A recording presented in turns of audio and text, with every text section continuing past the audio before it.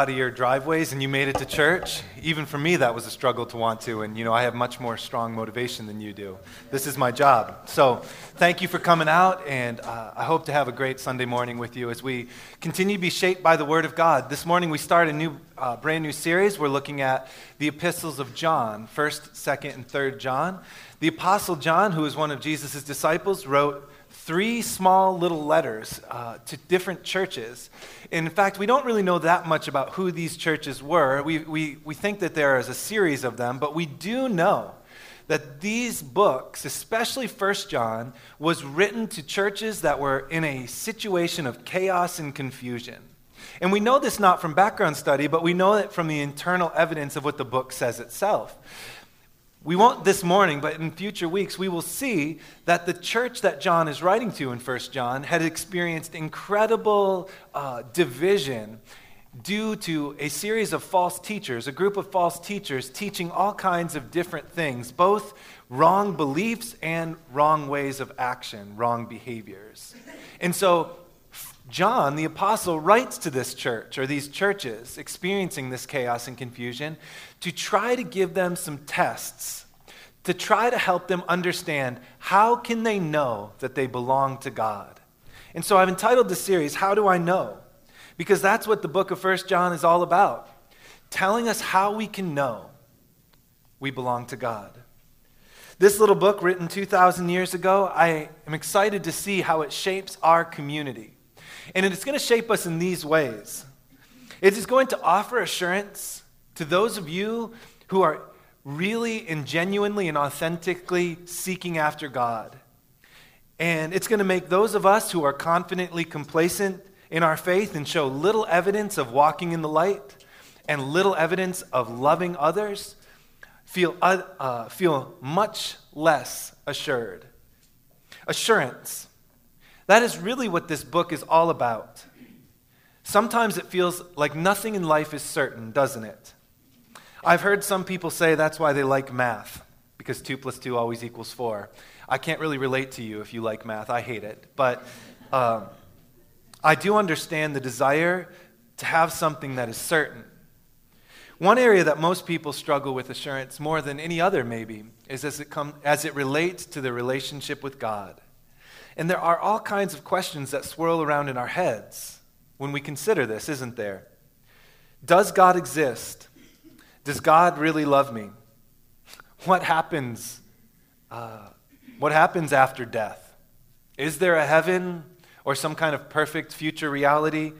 If there is, will I get to be a part of it? Can God really forgive me for what I've done? All of these questions swirl around in our head. And it doesn't matter whether we've not been to church in years or never been to church, or if we've been to church for years. We all have these questions swirl around in our heads. In my faith tradition growing up, I can remember going to countless revival-type meetings where the Baptist preacher would really freak you out about hell. And I made tons of conversions to Christ because I just didn't want to go there, And I grew up in the church. I think all of us have these kind of questions. They swirl around in our head, and so little feels certain. But John enters into the fray with this little book. It's only 5 chapters, 1 John. And his implicit purpose, his stated purpose, is to give you and I assurance that we belong to God. He does this by giving us 8 different tests.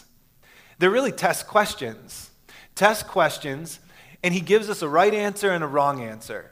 And if you have the wrong answer, you shouldn't feel assurance. You should not feel sure about your faith and your relationship with God. But if you have the right answer, the answer that he talks about, then you should. And so for these next 8 weeks, we're going to look at these test questions and these answers, and I am almost certain that all of us will be surprised and delightfully so at what he says. Not many men use that word, and probably I wouldn't too if I hadn't thought about it. Delightfully so. Happily so. Yeah?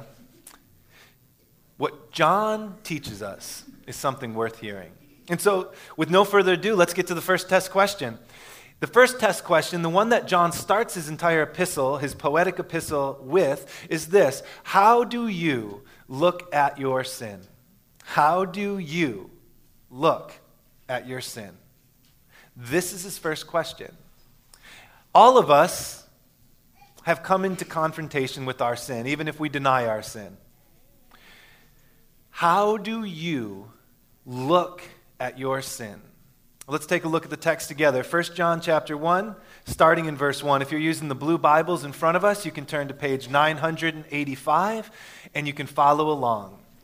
How do you look at your sin? Let's hear what John has to say.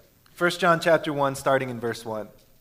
That which was from the beginning, which we have heard, which we have seen with our eyes, which we have looked at it with our hands, and have touched, this we proclaim to you concerning the word of life. The life appeared, we have seen it, we testify to it, and we proclaim to you eternal life, which was with the Father and which has appeared to us. We proclaim to you what we have seen and what we have heard, so that you may have fellowship with us. My page keeps getting stuck. So that you might have fellowship with us. And our fellowship is with the Father and with his Son, Jesus Christ. We write this to make our joy complete.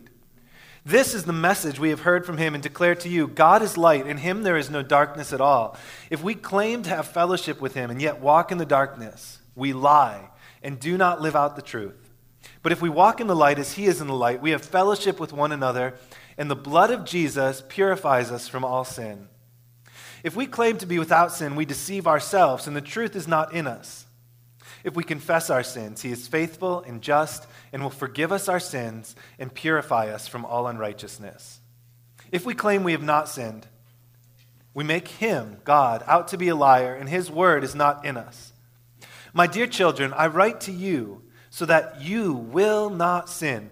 But if anybody does sin, we have an advocate with the Father, Jesus Christ, the righteous one, for he is the atoning sacrifice for our sins. And not for our sins only, but also for the sins of the whole world.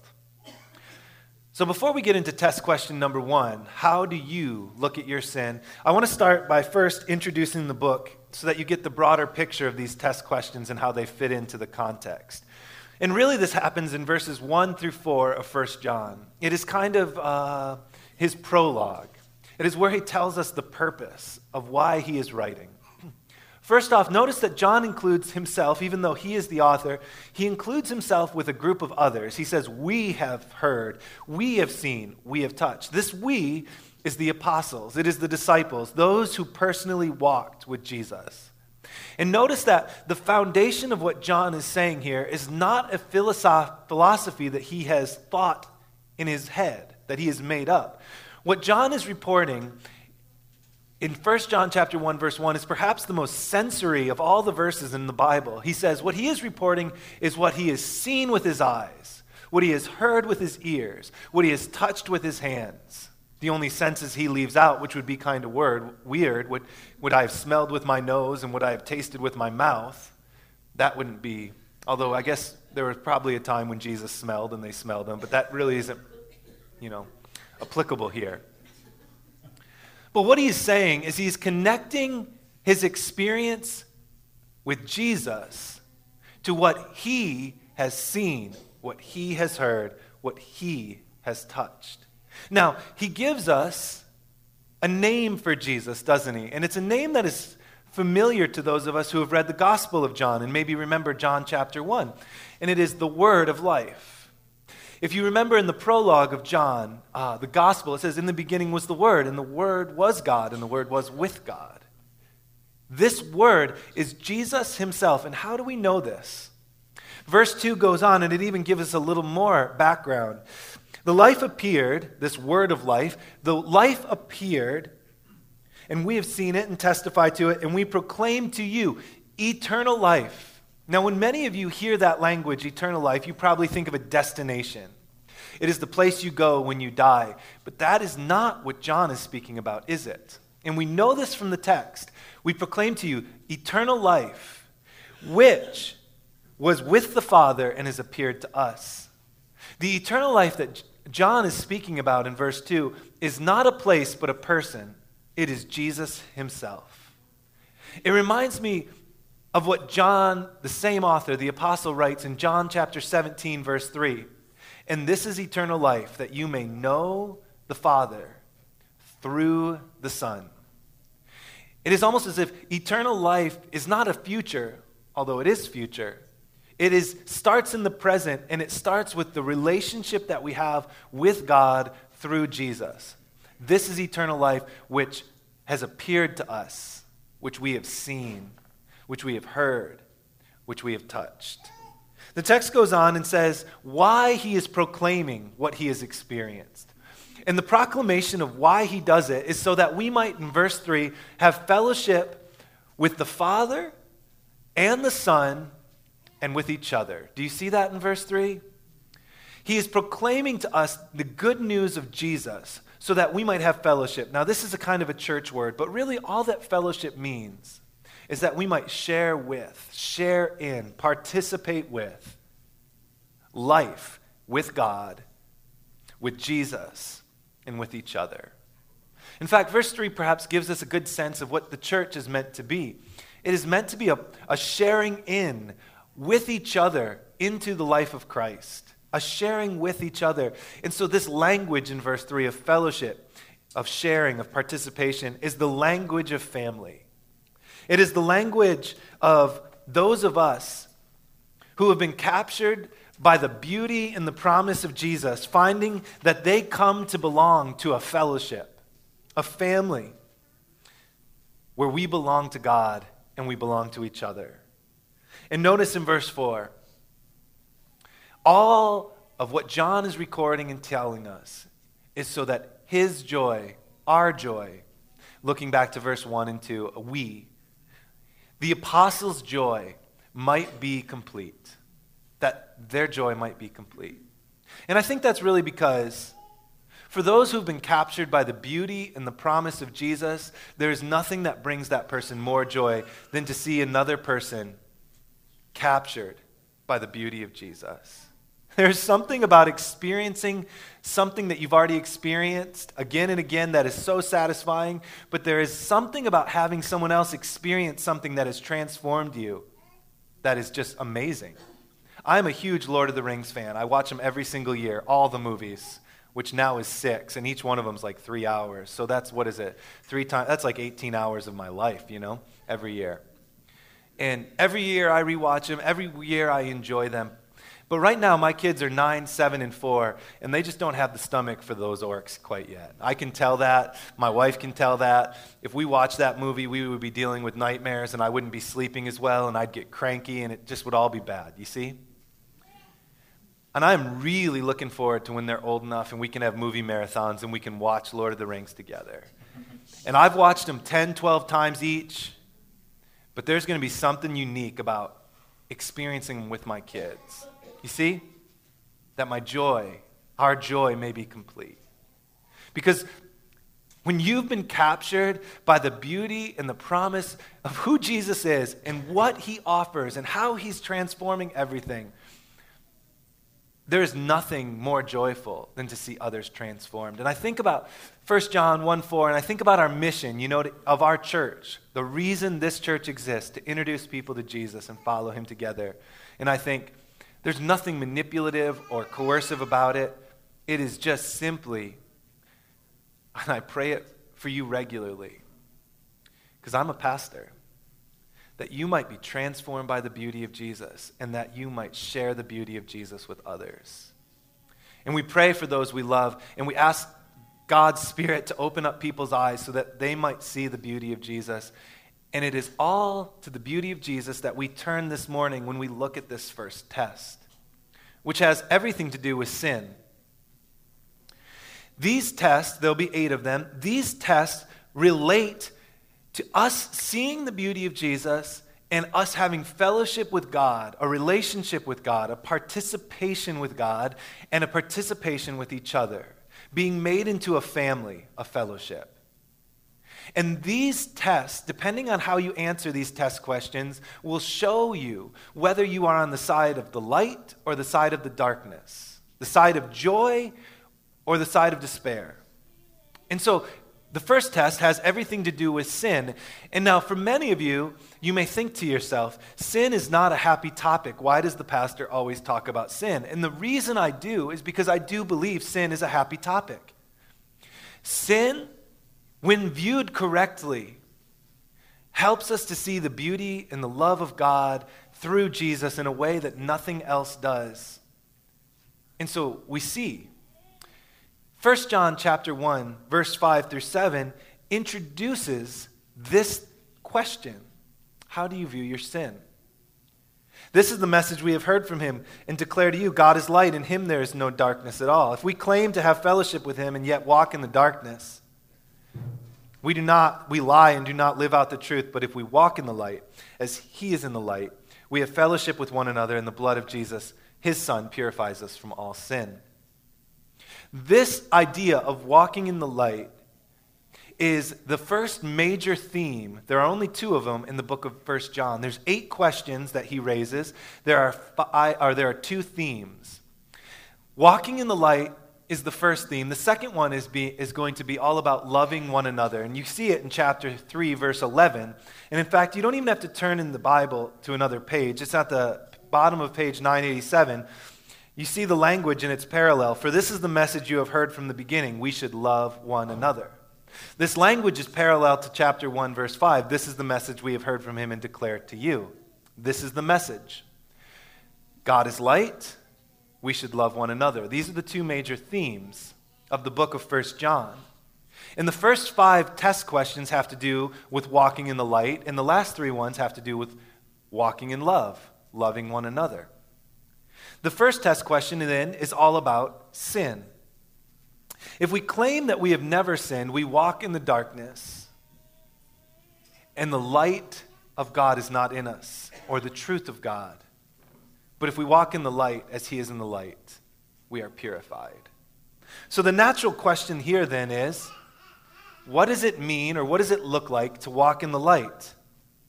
And my guess is here that most of us will misunderstand this if we are not really careful in looking at the text and careful in our thinking. And the reason I think we will miss this is that all of us allow our minds to be misled due to something in all of us that causes us to see this inappropriately. And that thing that exists in all of our minds is guilt. We are often so motivated by guilt that when we look at this language of having fellowship with God means we must walk in the light as it relates to our sin, most of us are motivated by guilt and automatically will start to think that if we are to walk in the light, we must purify ourselves from sin before we can have fellowship with God. But that is not true. Let me tell you a little story to illustrate it. Imagine with me that you are just graduated college, and for the first time in your life, you're going to be making real money and you're going to get a real apartment. You'll no longer be dependent on your parents, and your parents are excited about that, and you are going to get your own apartment. You're going to go have your first job where you're making a salary which actually would support you. And you can start taking care of your debts and pay your rent and stuff like that. And you can do it for the next 40 years, and if you're lucky, you can retire. Life is wonderful. Now, your parents are so proud of you because you've made it through college, you've landed a real job with all that education, and they want to do something special for you, and they go and buy you a chair. You've got this new apartment, you have no furniture, so they buy you this wonderful chair. If you're a guy, it is super comfortable and it rocks. If you're a girl, it's upholstered in the perfect material, and it has the perfect body to it. I think that's how they talk about chairs. And you love this chair. Custom, comfortable, expensive. Yeah? And in the first week, you have a bunch of your friends over and you're having pizza and coffee because I don't know why. And who eats pizza and has coffee? But probably a lot of you do that like coffee. I don't like this stuff. But you're having pizza and coffee, and nobody really knows how it happened, but at this big shindig, which your house has no furniture but this custom upholstered chair, a huge coffee stain lands on the chair somehow, and nobody knows how. There's no blame to go around, but you're freaking out because your parents spent a lot of money on this chair, and the question that's going on in your mind is, what am I going to do now? And I bet you if you're anything like me, you'd have a couple different options that would come to your mind. You'd start processing and thinking, how much money do I have, and could I send this chair to get reupholstered quickly enough that my parents will never know, and I can hide the truth from them, and when they come over, they'll see the chair as it was. Or maybe you think to yourself, that's not going to work because I'm in my first week in my new apartment. My parents want to visit me soon, so there's not time to get a new upholstered chair. So maybe what I'll do is I'm going to call my parents and say, you know what? I'm really not feeling well, even though that's a lie. You're really just freaked out about the chair. And you're going to say, I'm really not feeling well. Could we postpone that for another 6 months? It takes a lot of money to save up for a new chair of this magnitude. But you think to yourself, that's kind of weird, and I don't think my parents are going to like that. And then maybe some of you would just get out like Resolve or something, whatever cleans stains, and you just start scrubbing that thing like a beast. But the coffee's too deep, it's in the fibers, what are you going to do? Actually, this little illustration has everything to do with what John is talking about when it comes to walking in the light. We try to deal with our sins in all kinds of different ways. Sometimes we try to hide them long enough to make it better.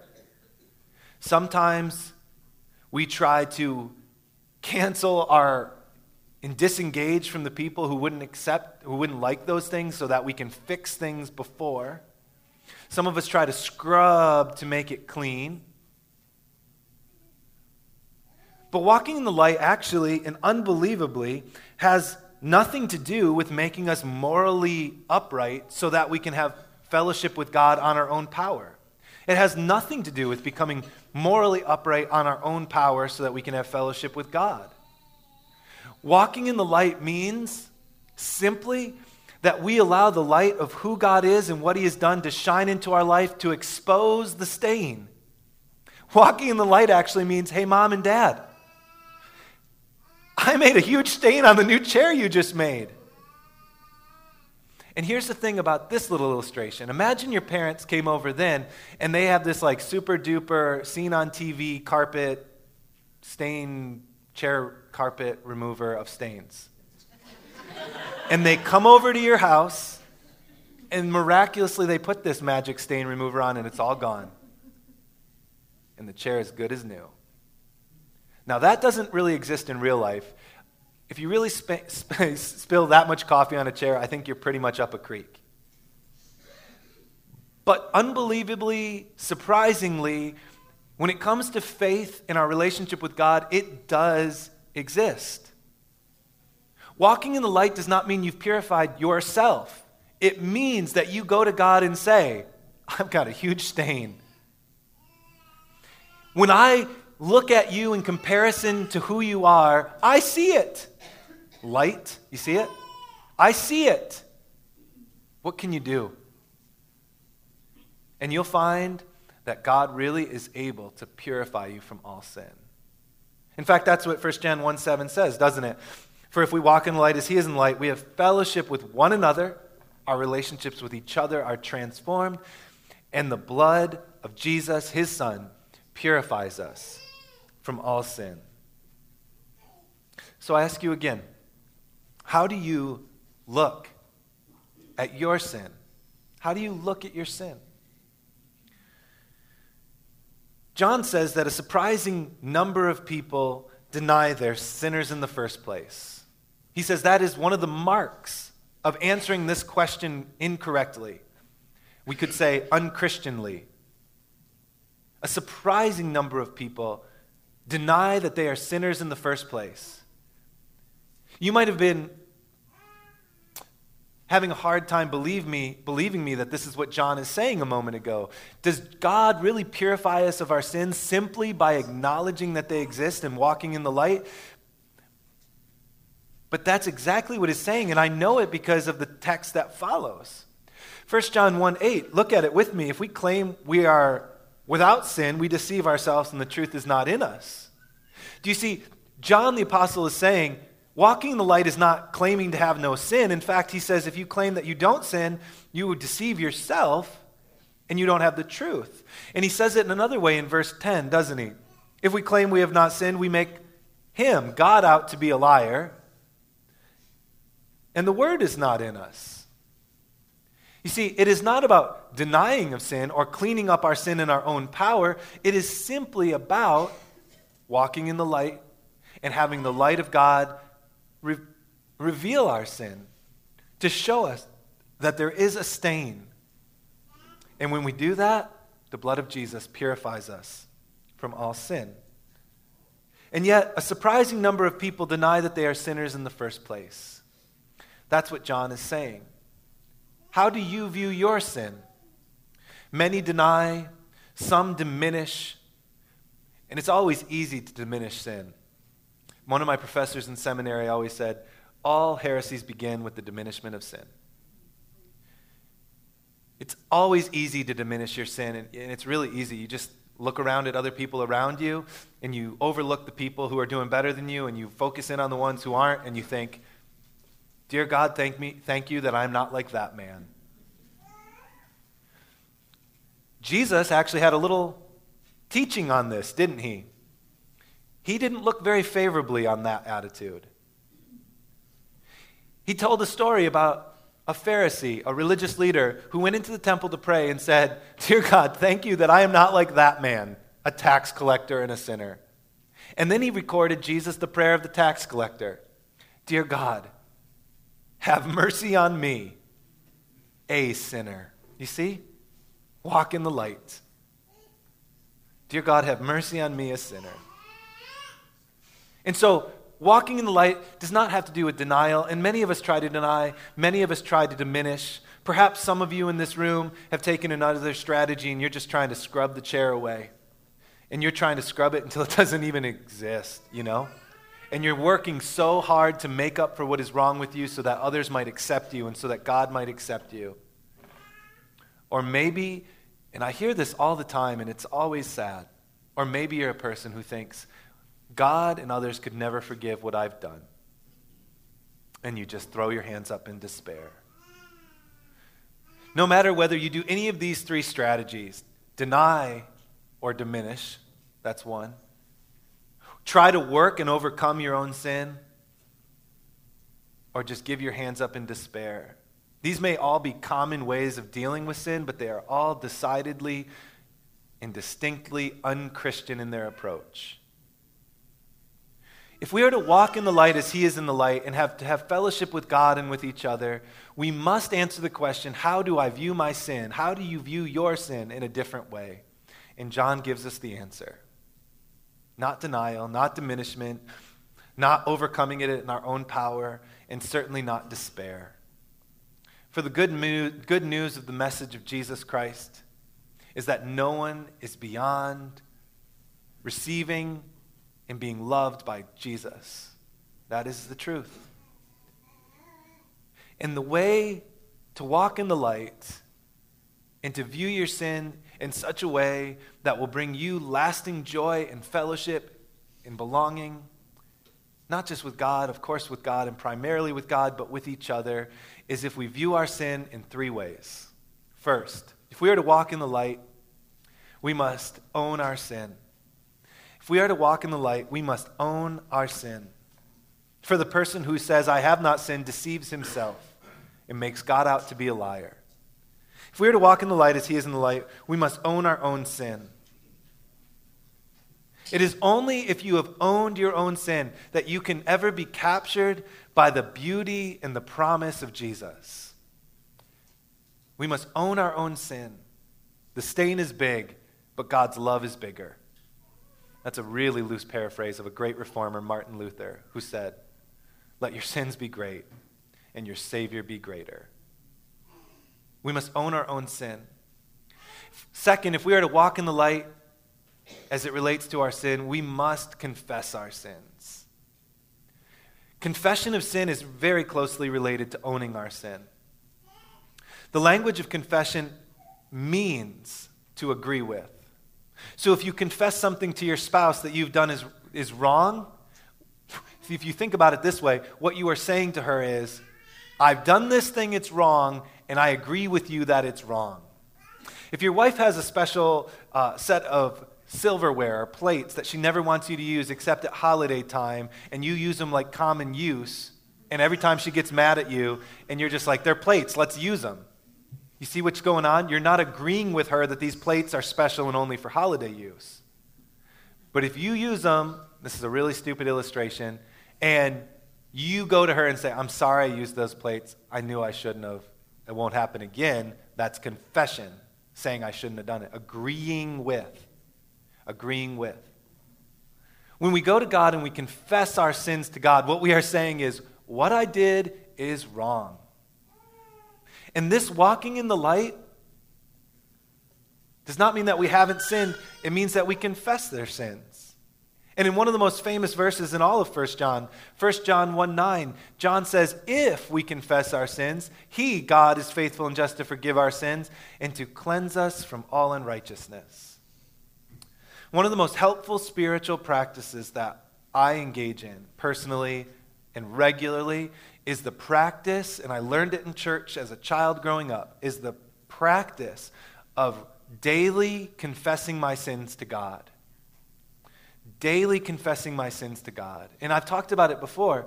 I have this little routine at night when I go to bed. And I think through my day, and I think of the way that I've acted with other people. And I think of the things I have thought that no one else will know. And I ask myself, are the ways that I have acted and the ways that I have thought, have those matched up with what God wants for me? And you know how I know what God wants for me? I even have a little way of doing this. I always quote to myself, the fruit of the Spirit, which is found in Galatians 5:22 to 24. But the fruit of the Spirit is love, joy, peace, patience, kindness, goodness, gentleness, faithfulness, and self-control.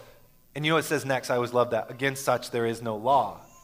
It doesn't matter if you've never been to church before in your life or if you come all the time. Every single person on this world would like a little more love, joy, and peace. That's even the Beatles, right? Love, joy, peace, patience, kindness, goodness, gentleness, faithfulness, and self-control. Who doesn't want that? And I think to myself, through my day, how have I exhibited love and joy and peace? And if I haven't, I confess it. And I have found that the practice itself has not led to me being sinless, but it has led to me creating a pathway for myself. And that's what I've seen after a decade or so of doing it, is it's kind of like a deer path. You ever spin one of those deer paths?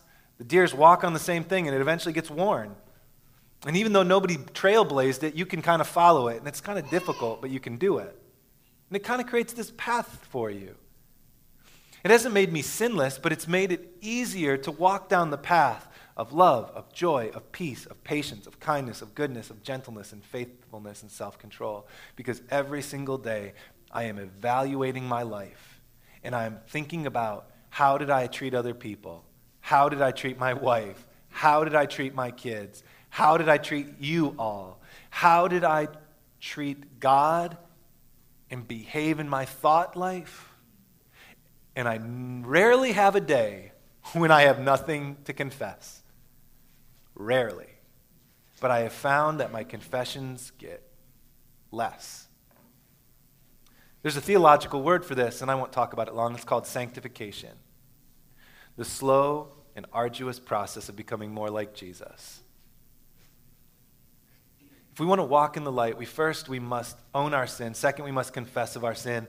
And obviously, John means this last one. He's explicit about it. We must repent of our sin. We see it in chapter 2, verse 1. Dear children, and you hear even in this the idea of fellowship, the idea of family, and the idea of fatherhood that John is taking on with those he writes to.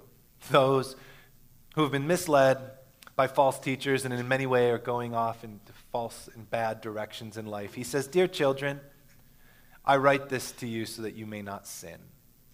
He's not saying they will never sin. We've just covered all that. He's saying it's possible to not sin. He's saying the road of sin is not a happy one. the road of sin is not a good one, and that walking in the light leads us to repentance. When we have been captured by the beauty and the love and the promise of Jesus, it does not lead us towards doing whatever the heck we want. It leads us to repentance, turning in the other direction and pursuing love, joy, and peace, patience, kindness, goodness, gentleness, faithfulness, and self-control. If we were to walk in the light as we answer the question, how do I view my own sin? The only appropriate answer is we must own our sin.